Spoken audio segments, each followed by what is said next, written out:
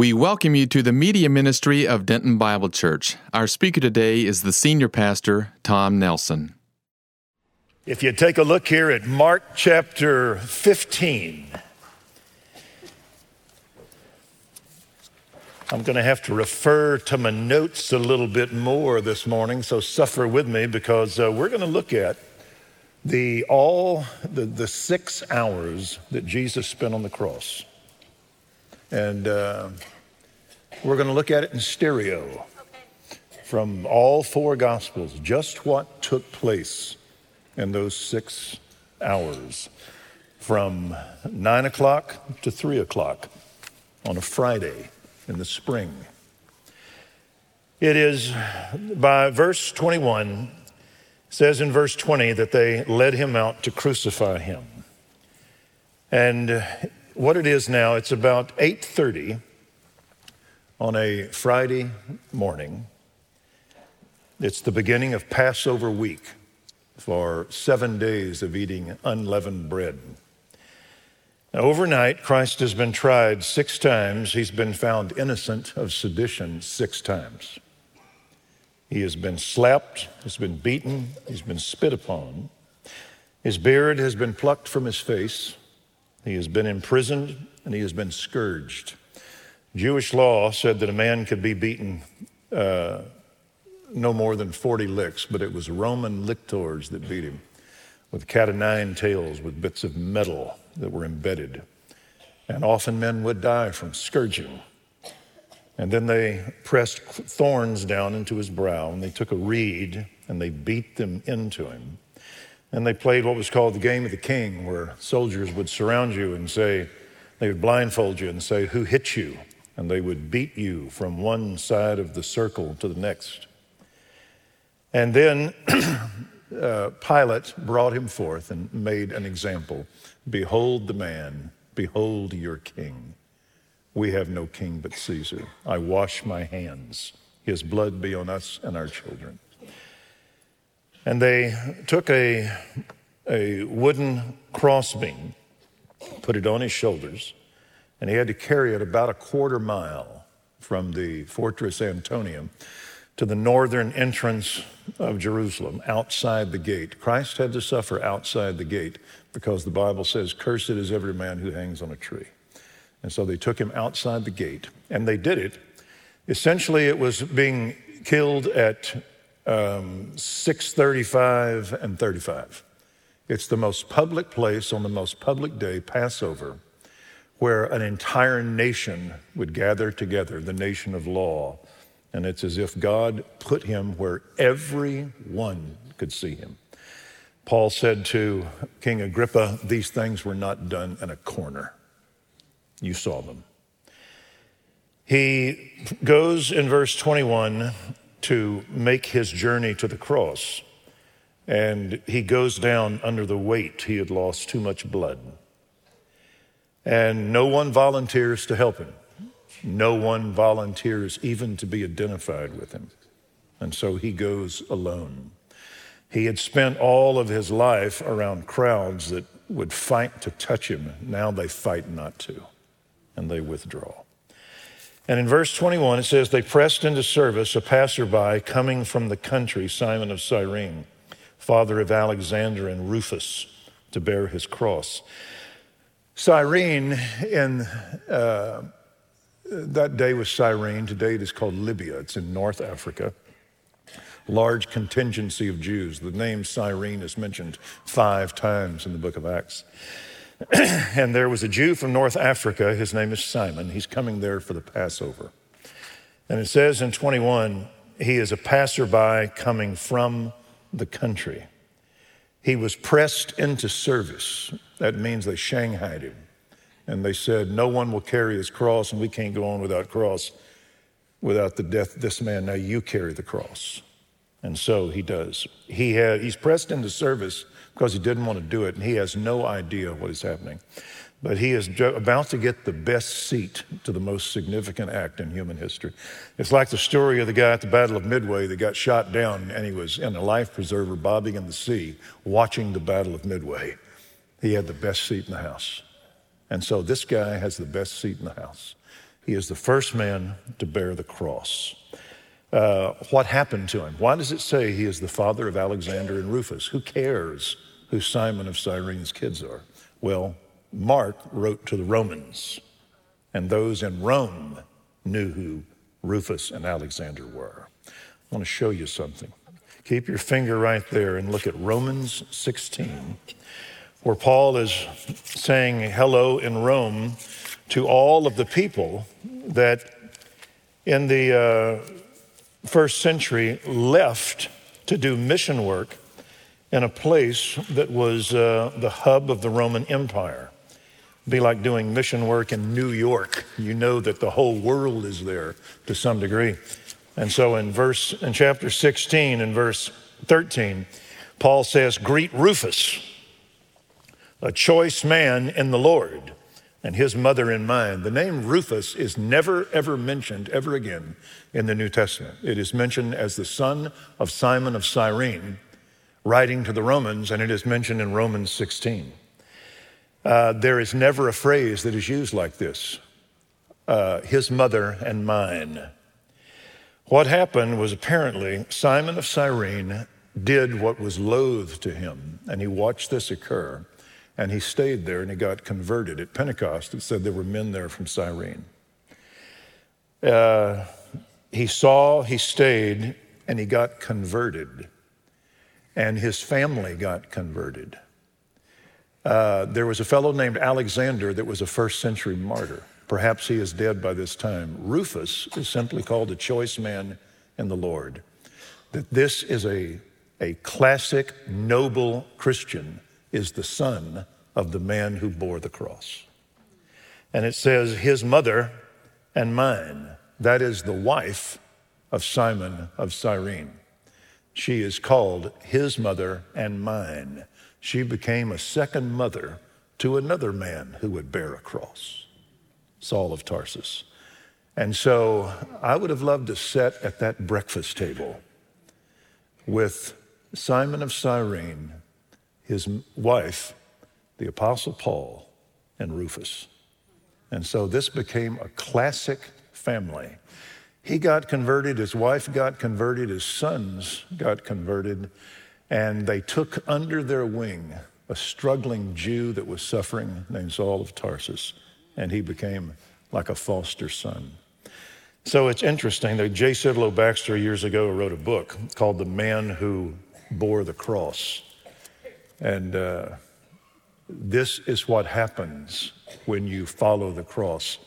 He is like all of us, in a sense, that he is clueless as to what is happening. Secondly, he is unwilling to do the distasteful act he is told to do. Thirdly, he is forced into service, and so were you and I. Amen. God overwhelmed us and apprehended us, and we became his servants. And yet as he follows, the longer he follows, the more transformed he becomes, until where at the end of his life, he enters into the death of Christ and his resurrection. And so that's what happens to people who follow the Lord. They end up blessing their marriage, they bless their kids, and they make their life a monument to Christ, the man who bore the cross. Back in verse 22, they brought him to a place, Golgotha. Never says it's a hill, it simply says it's the skull, Golgotha. In Latin, it is called Calvary. And so they brought him to the place where was apparently the place of crucifixion. It is a place, Jerusalem, that first occurs in Genesis 14. Y'all remember a fellow named Melchizedek? Yes. He is from Salem, ancient Jerusalem. And it is there that Abraham, the father of the Jews, honors his priesthood. Melchizedek is king and priest of Jerusalem. Do y'all know another man who was king and priest of Jerusalem? It is Jesus. And it is here that Abraham offers up Isaac on Moriah, which is a hill that Jerusalem is built upon. And it is here that a prophecy was made. Father, where's the lamb? The Lord will provide for himself the lamb, Jehovah Jireh. And so became a prophecy that on Moriah, God would provide the lamb. And David, whenever he took a census he shouldn't have taken to show his own glory, and God sent a plague in Israel, David on Moriah said, God, kill me. These sheep have done nothing wrong. God says, offer a sacrifice. So he buys land from a fellow named Araunah. And it was on that land that sacrifice was made for the people. And later on, it is on that land that Solomon would build the temple, where for 1,000 years the lamb would be sacrificed. And now Christ comes to fulfill it on Mount Moriah. It is interesting that no one understood that there's only one nation and one city on one hill by one man, one sacrifice by which men can approach God. And it was occurring right in front of the nation, and no one had a clue what was happening. It was also on Moriah that a ram, a male sheep, was caught in the briars by his horns. And it was here that animal was sacrificed for Isaac, from whom would come the Jewish nation. And so it's on Moriah that a sacrificial male is offered who bears a crown of thorns. And that occurred in about 2000 BC. And so in verse 23, they crucified him. They tried to give him wine mixed with myrrh. Wine mixed with myrrh made a sedative. And they offered it to him because Psalm 69 verse 21 says, they gave me myrrh for my food and sour wine for my drink, one at the beginning and one at the end of the cross. And it was a sedative to make men easier to handle. Just like whenever they give the lethal injection, the first thing they give you want to make notes on this, is they give you something to make you easy to handle. And Jesus turned it down because there is no sedative in hell.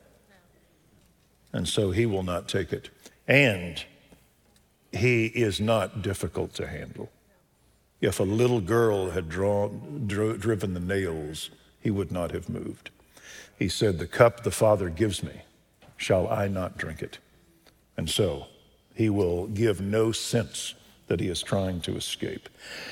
And no one understood that Scripture is being fulfilled right in front of them. It is here, it says in 24, they crucified him. And it is here that he offers the first of 7 words on the cross. He prays for the men driving the nails, the Romans. Peter said, you crucified him by the hands of wicked men. The Jews drove the Romans, and the Romans drove the nails. And Christ prays for these Gentiles. And he says, Father, forgive them. I mean, literally, turn them loose. They know not what they do. In 1 Corinthians, Paul says that Christ was a wisdom which none of the rulers of this world has understood.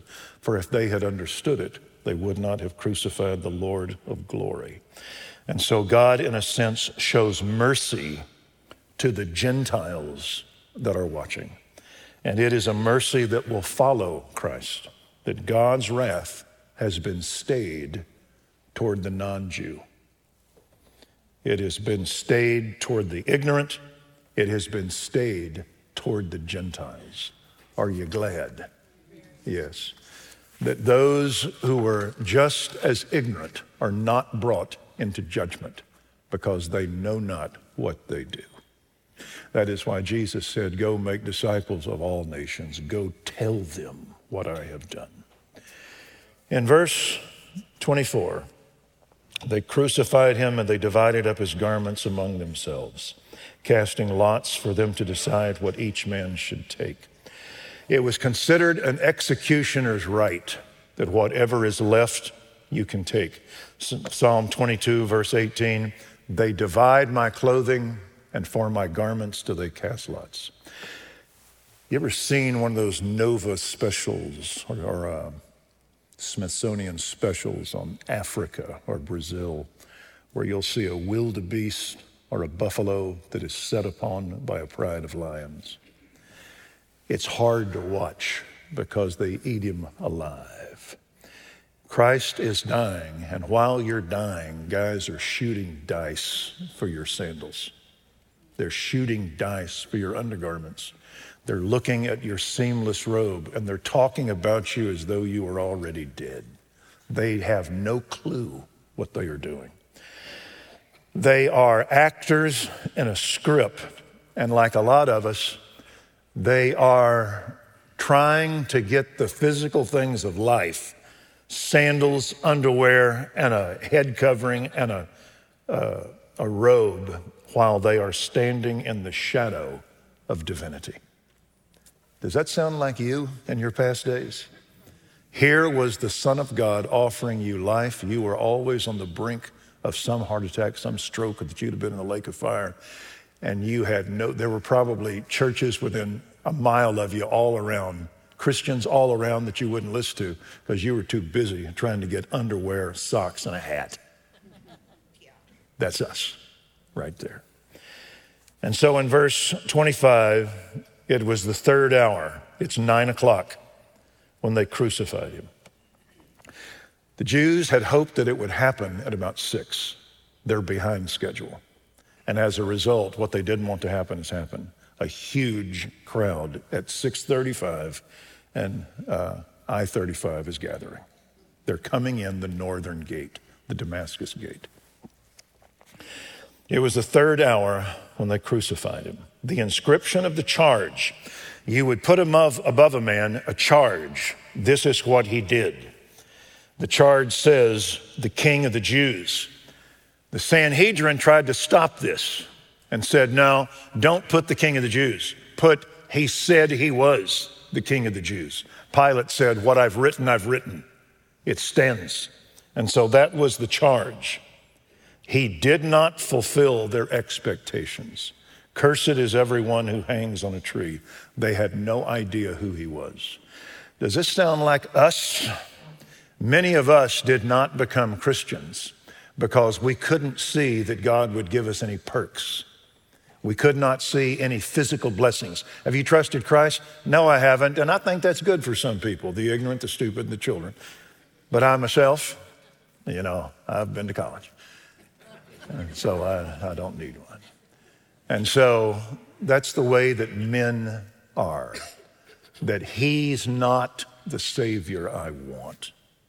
He's an embarrassment to me. Talking about sin, talking about truth, talking about God, talking about atonement. It was Erasmus who said to Martin Luther, the great Renaissance man Erasmus to the great Reformation man, he said, how can you believe that God demands blood in order to forgive sins? And Luther said, I think you make God too human. He is holy. You and I forgive sins because we are sinners and we've been forgiven. Amen. God forgives sins because his son died. And so in verse 27 and 28, it says, they crucified 2 robbers with him, one on his right and one on his left. Verse 28 is questioned whether it's in Mark. It is for certain that it is in Matthew, and it's even as certain that it's in Isaiah 53. That the scripture was fulfilled, which says he was numbered with transgressors. Isaiah said that Christ would die among transgressors. He became one of us. The Creator became part of the creation, and he has to die for what it did against him. It was R.C. Sproul who said, the covenant maker became the covenant breaker, that covenant breakers might be seen as covenant keepers. Or as C.S. Lewis said, the Son of God became the Son of Man, that sons of men might become sons of God. And so he takes his place. Judas had to kiss him because he looked like everybody else. He laid aside his glory and became one of us. In verse 29, those passing by were hurling abuse at him. They're cursing him for the crime of claiming to be the Messiah, when obviously he is not. Because if he were the Messiah, like Naaman said, he would wave his hands over the place and heal the leper. I can't believe that this common man is the Messiah. And so they cursed him. I want a God who will help me lose that 20 pounds. And a God that will make my kids better and will give me a raise and get rid of all my diseases. I want one that'll give me strokes. So they would not take this God. They said, "Ha, you who are going to destroy the temple and rebuild it in 3 days." They're passing by because they're all going into Jerusalem. Because Hebrews 13 says, the blood of the bodies of those animals offered as a sacrifice for sin are offered outside, or are burned outside the camp. Christ, that he might sanctify the people with his blood, suffered outside the gate. He is unclean. And so as you come into the holy city, you pass this trash dump. And there you see this man dying outside the gate. And they mock him. You who said you were going to destroy the temple and rebuild it. They misquote him. What Christ said was, destroy this temple, and in 3 days I'll raise it up. When he died, God was going to raise from the dead a new place of meeting, and it would be called the church, the body of Christ. And so they misquote Scripture about the greatest act of history in the face of the one who is enacting it. And no one has a clue what they're doing. In verse 30, save yourself and come down from the cross. If you're going to save others, you can't save yourself. Amen? If you're going to save others, someone has to die. No one had a clue. In verse 31, in the same way, the chief priest, the seminary profs, along with the scribes, were mocking him among themselves and saying, he saved others, he can't save himself. Someone must die, and they could not understand it. In verse 32, let the Christ, the King of Israel, come down from the cross that we may see and believe. And those who were crucified with him were also insulting him. The thieves insulted him. Why? Because they wanted a savior and they couldn't understand he was dying? No, they said, save yourself and us. Do you think they wanted to be saved spiritually so they could now serve God with fullness of heart? They wanted to be saved so they could go back to stealing. That's all. And so whether it's common men, chiefs, priests, scribes, or criminals, everybody's in the dark as to who he is. In verse 33, at the 9th hour, it is now 12 o'clock noon, straight up. At the 9th hour, Jesus cried out with a loud voice. Verse 33. When the 6th hour came, 12 o'clock, darkness fell over the whole land until the 9th hour, 3 o'clock. What's interesting is, now stay with me, the entirety of the Bible, Old Testament, points to the coming of the Messiah. All of the New Testament points back to what happened when Messiah came. The part of his life that is given 40% of the Gospels is the Passion Week and his death. If Christ doesn't die, you have no Messiah. And so this is the essence of the Bible, 12 o'clock to 3 o'clock on a Friday. That's when Christ will not suffer at the hands of men. He's done that. He's going to suffer at the hands of God. This is where God so loved the world that he will give his only begotten Son. And so it's here that is the vortex of the Bible. You're in the nuclear reactor of the Bible. You're in the crossroads of eternity. God's eternal plan will be creation, the fall, incarnation, redemption, salvation, return, kingdom, and eternity. Right in the vortex of that candelabra, of that menorah, is Christ and his death. And so if we miss these 3 hours, your Bible disintegrates. What happened? Answer, we don't know. It won't tell you. The 6th hour came, yeah. Darkness fell, yeah. Until the 9th, and at the 9th hour he said, whoa. What happened? It's where he that knew no sin became sin. It's where God saved you, right here. And you're not allowed to see it. What else in the Bible can you see up to, but you can't go in? The Holy of Holies. You can see it, but you can't go in. You can see it, but you can't go in. What happened? This is where God looks down upon the Ark of the Covenant at his violated law. And he sees it through on the top is called the mercy seat, the hilasterion. And there is the blood of a spotless sacrifice. And God sees our sin through his blood. And so you can't come into that. And so it occurs and we can't see it until, in just a second, the sky is going to go dark. The Lord bless you and keep you. The Lord make his face to shine upon you. The Lord lift up the light of his countenance upon you and give you peace.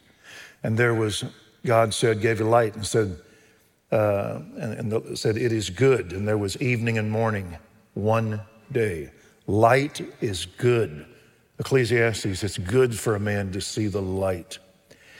But here it grows dark.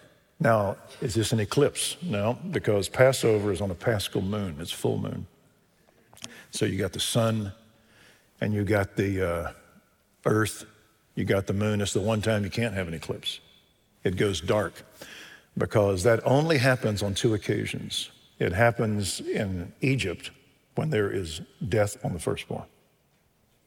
It occurs in the tribulation when there is the judgment of God. And it occurs right here. This is the judgment of the firstborn. And so the sky goes dark and we never get to see it. Right before this happens, however, there are the second words of Christ. One of these thieves keeps watching him and he hears people curse him and the lights come on. Maybe from his Sunday school training, Awana, wherever he was, all of a sudden, Vacation Bible School, the lights come on. And he sees him. And he says to his buddy, and this is called by John Calvin the greatest act of faith in the Bible. It is said that when this thief died, he was the greatest theologian who ever lived until his day. He looks at his buddy and he says, do you not fear God? What is the beginning of wisdom? Fear of God. He says, don't you fear God? Meaning, son, we're about to stand before God in just a second. Do you not fear God? And then he said, we're receiving justly what we deserve for our sins. He recognizes not only are we about to die, we're sinners. He's never been willing to say that. We're sinners because we got the indictment hanging above him. Thief. We sinned against God. We sinned against man. We've broken him. We've coveted. Don't you fear God? We're receiving what we deserve. And then what's the next thing? You got to recognize God, recognize yourself, then you got to recognize Christ. He said, this man has done nothing wrong. This is not just a man. This is a sacrifice. The lights came on. And he turns to Jesus because his first witnessing opportunity wasn't real successful. And he turns to Christ and there's a conversation. Now, how only Luke records it. How Luke got it, we don't know. But he, I think, sat down with an executioner and said, tell me what happened. He turned to Jesus and he said, Jesus, remember me when you come in your kingdom. When he said, remember me, what that means is I'm not going to recite on how, yes, I was a thief and a disobedient child and a bad Jew and a bad citizen. But really, I gave to, Samaritan's purse. I did all these things. Is that the way we are? I did all these things. He says, remember me. All I want you to do is to remember that before I died, I confessed you. It's called faith alone. And so he says, remember me when you come in your kingdom. He knew Christ was not dying for what he did. He knew Christ was dying for somebody else. He knew that how can you come in your kingdom when you're dying on a cross? He knew Christ was going to rise from the dead.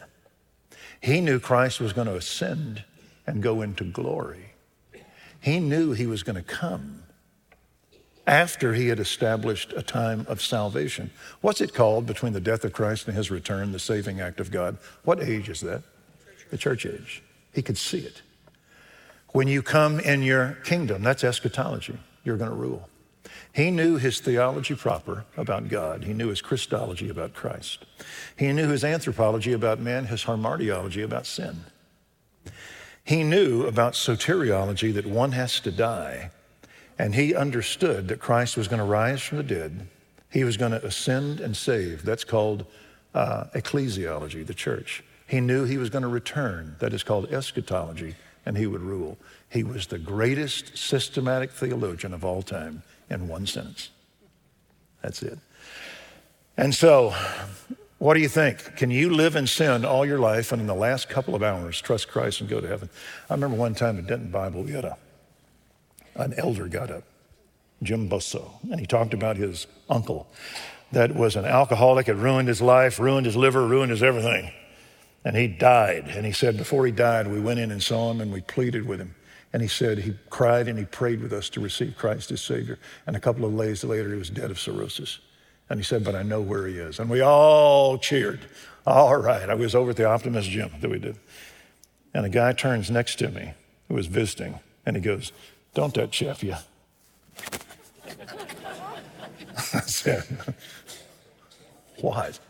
He said, this guy, he don't realize that I'm, the head dog, This guy, he lives like a drunk all of his life. In the last hour, he sneaks into heaven. Don't they just chap your backside? I start moving away. Well, that's what happens to this thief. This is what happens to this thief.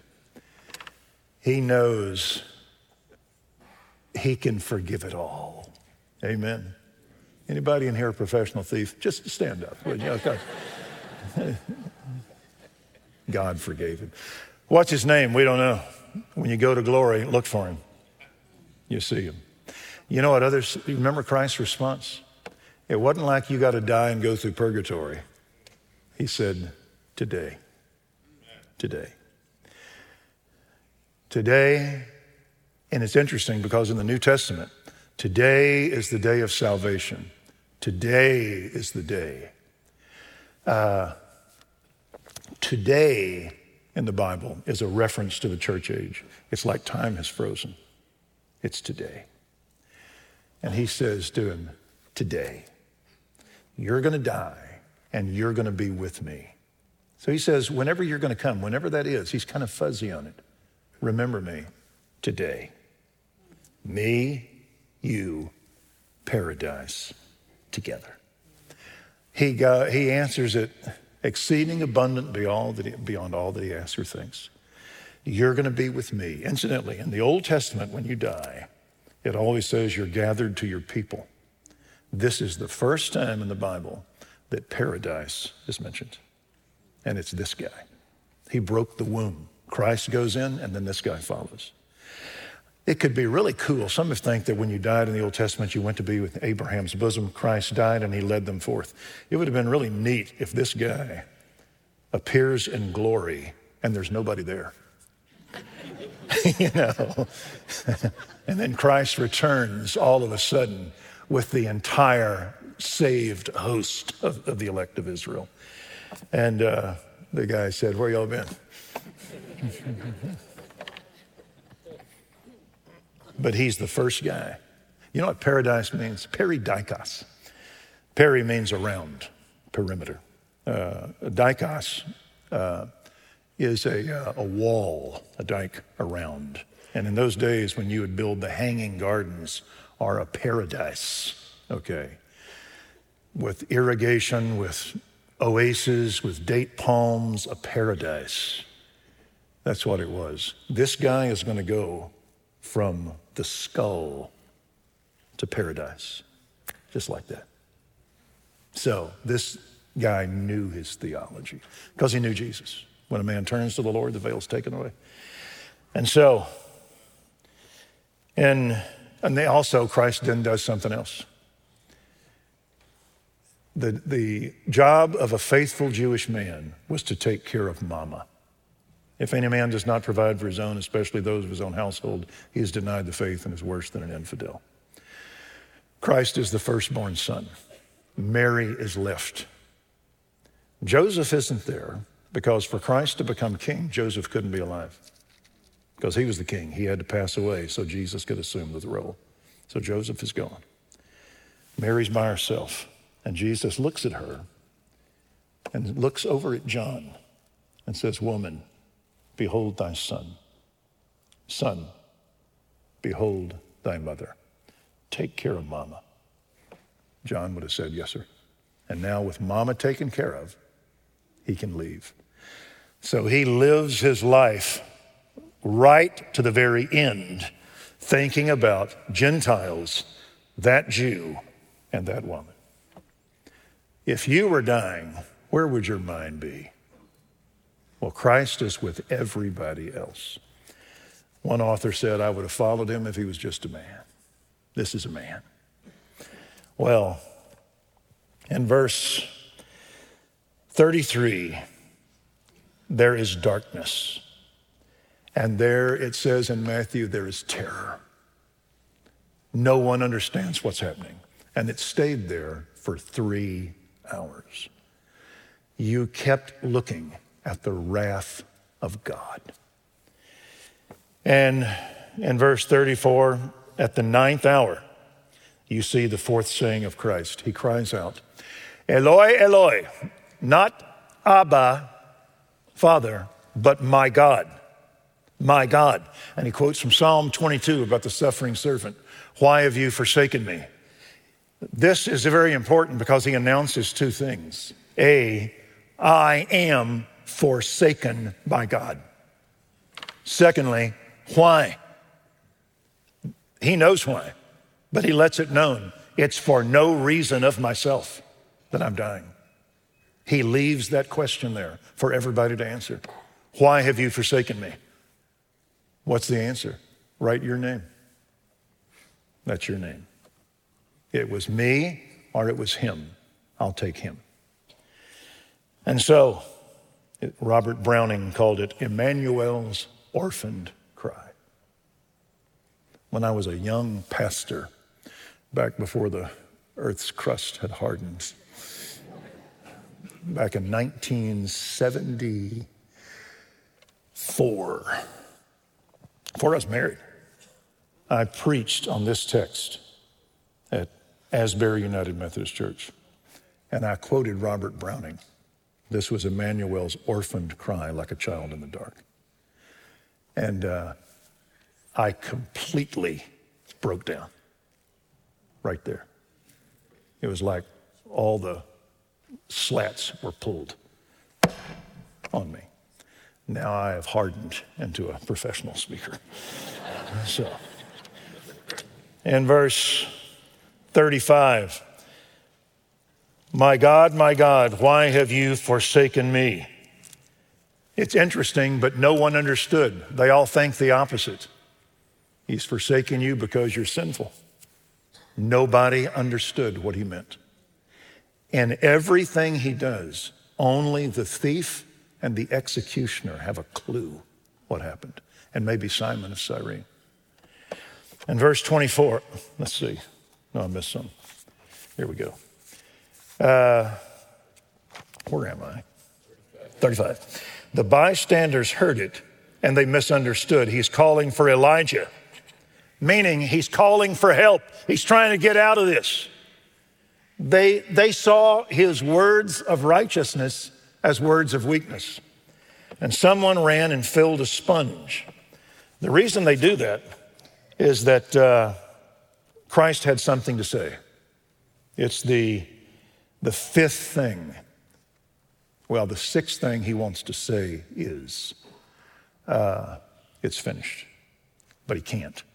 Because Psalm 22 says his tongue cleaves to his jaws and his strength is dried up like a pot's shard. Whenever you take a ceramic pot and smash it, he was smashed. And so he wants to cry out, but he can't.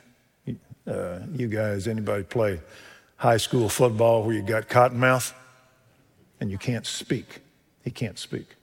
His tongue cleaves to his jaws. All he can say is, I thirst, because he has been under the heat of judgment.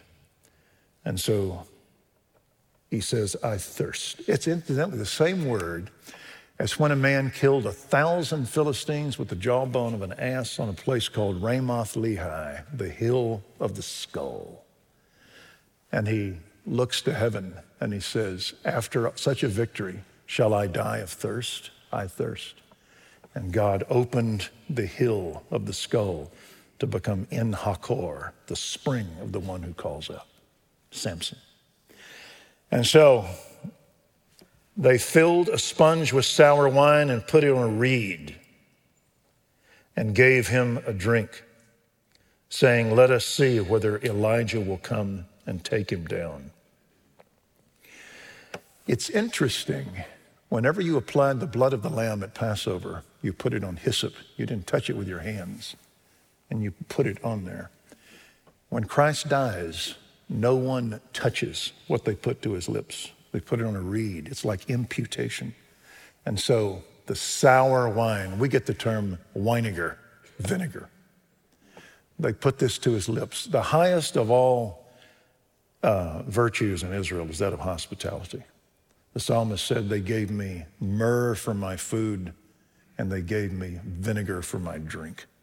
Let their table become a snare and a trap. Let it become a place of stumbling and of weakness, that God is going to return this on their heads. And so they put this vinegar to his mouth.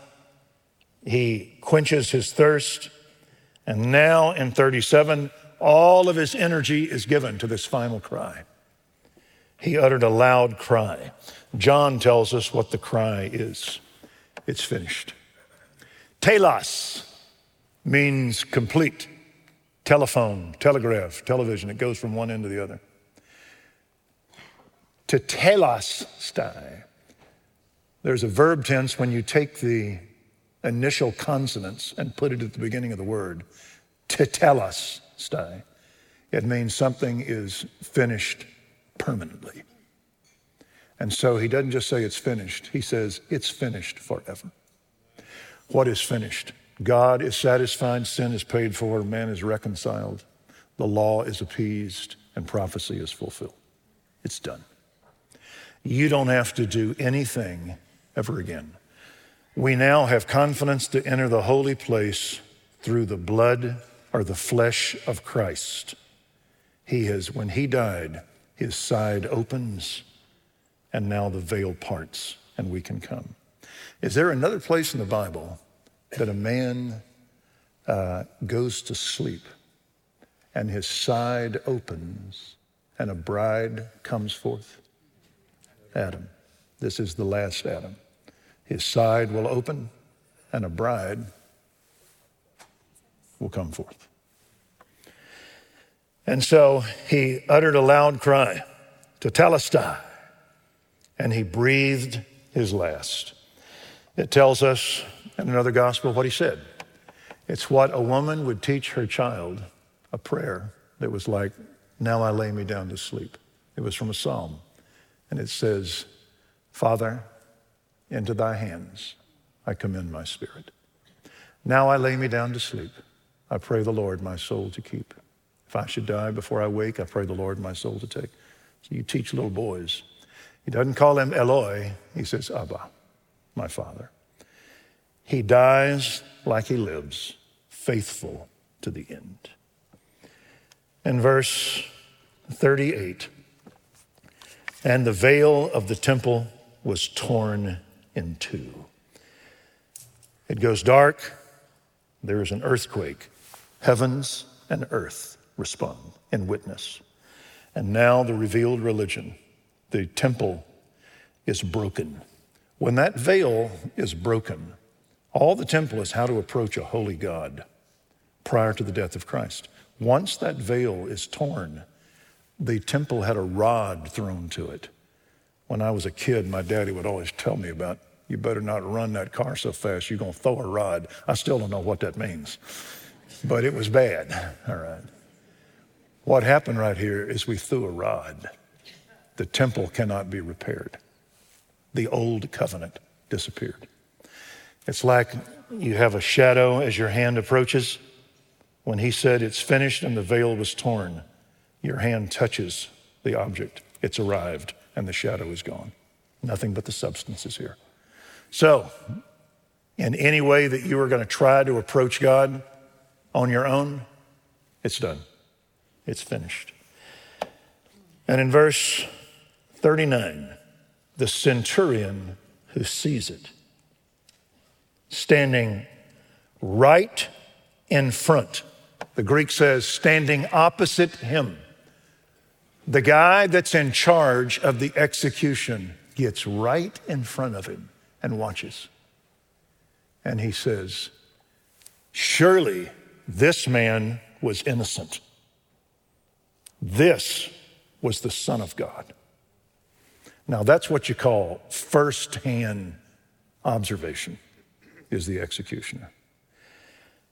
He knew, and it says in John, this verse, in verse 39, seeing the way he breathed his last. This man is a soldier. He understood being under authority. You remember what a centurion said to Christ? I'm a man under authority. I say go and he goes. I say come and he comes. You say it, it's done. They understood authority. He watches this man. My God, you've forsaken me. It's finished. Into thy hands I commend my spirit. It says in John that he bowed his head and he breathed his last. In other words, he doesn't collapse and die. He breathes his last. Into thy hand I commend my breath, my ruach, my spirit. And he's like a soldier. I did it. I did what you told me to do. And that soldier said, that man is innocent. He did this as an act of obedience to God. If you don't understand, go on to Glory and ask for him. He's around there. He and the thief are hanging out. Okay.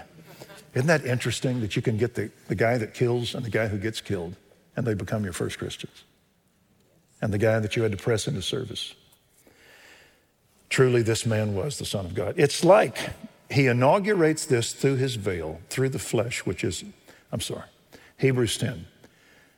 We have confidence to enter the holy place by the blood of Christ, which he inaugurated for us through the veil, that is his flesh.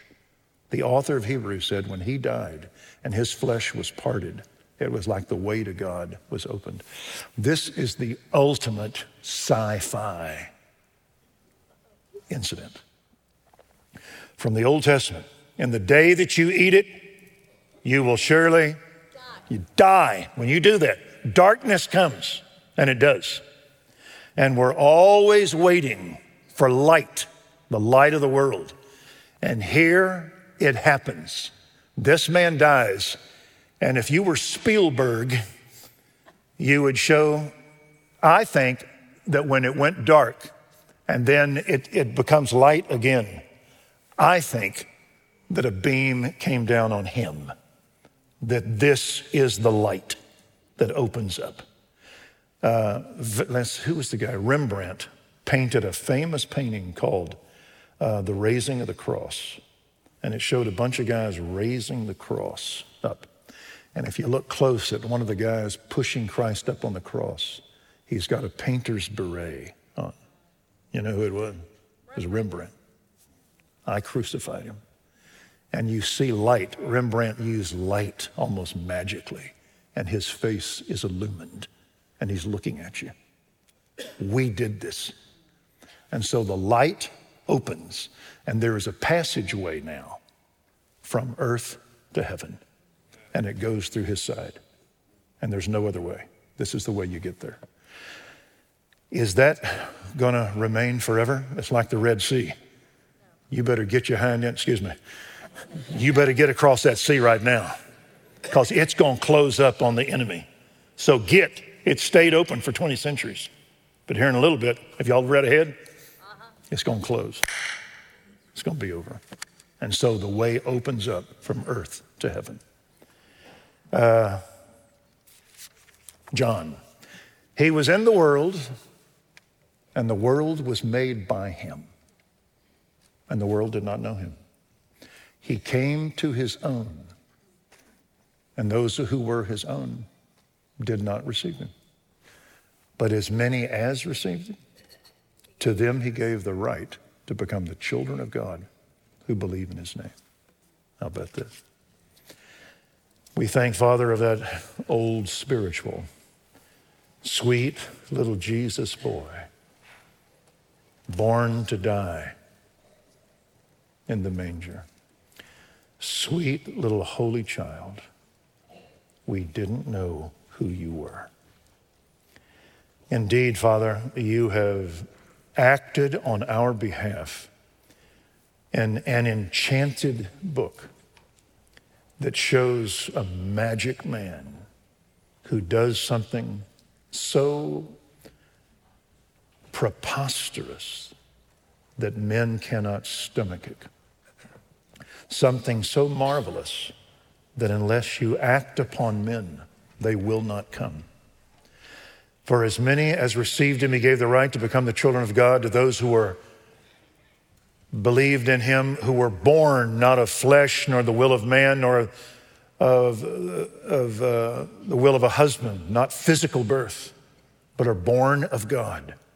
You will impute and make a man righteous. You will impart and make a new man, a new woman.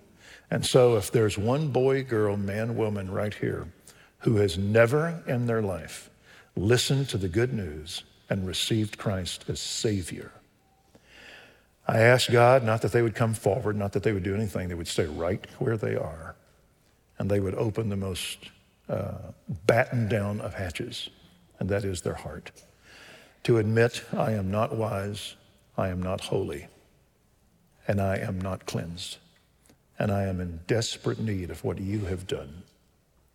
And that this hour, their prayer would be, Lord Jesus, come into my heart.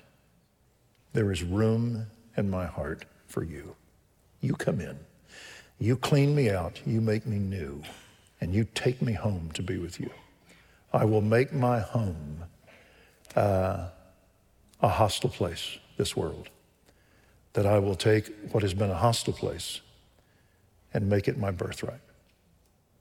And I'll ask this in Jesus' name. Amen.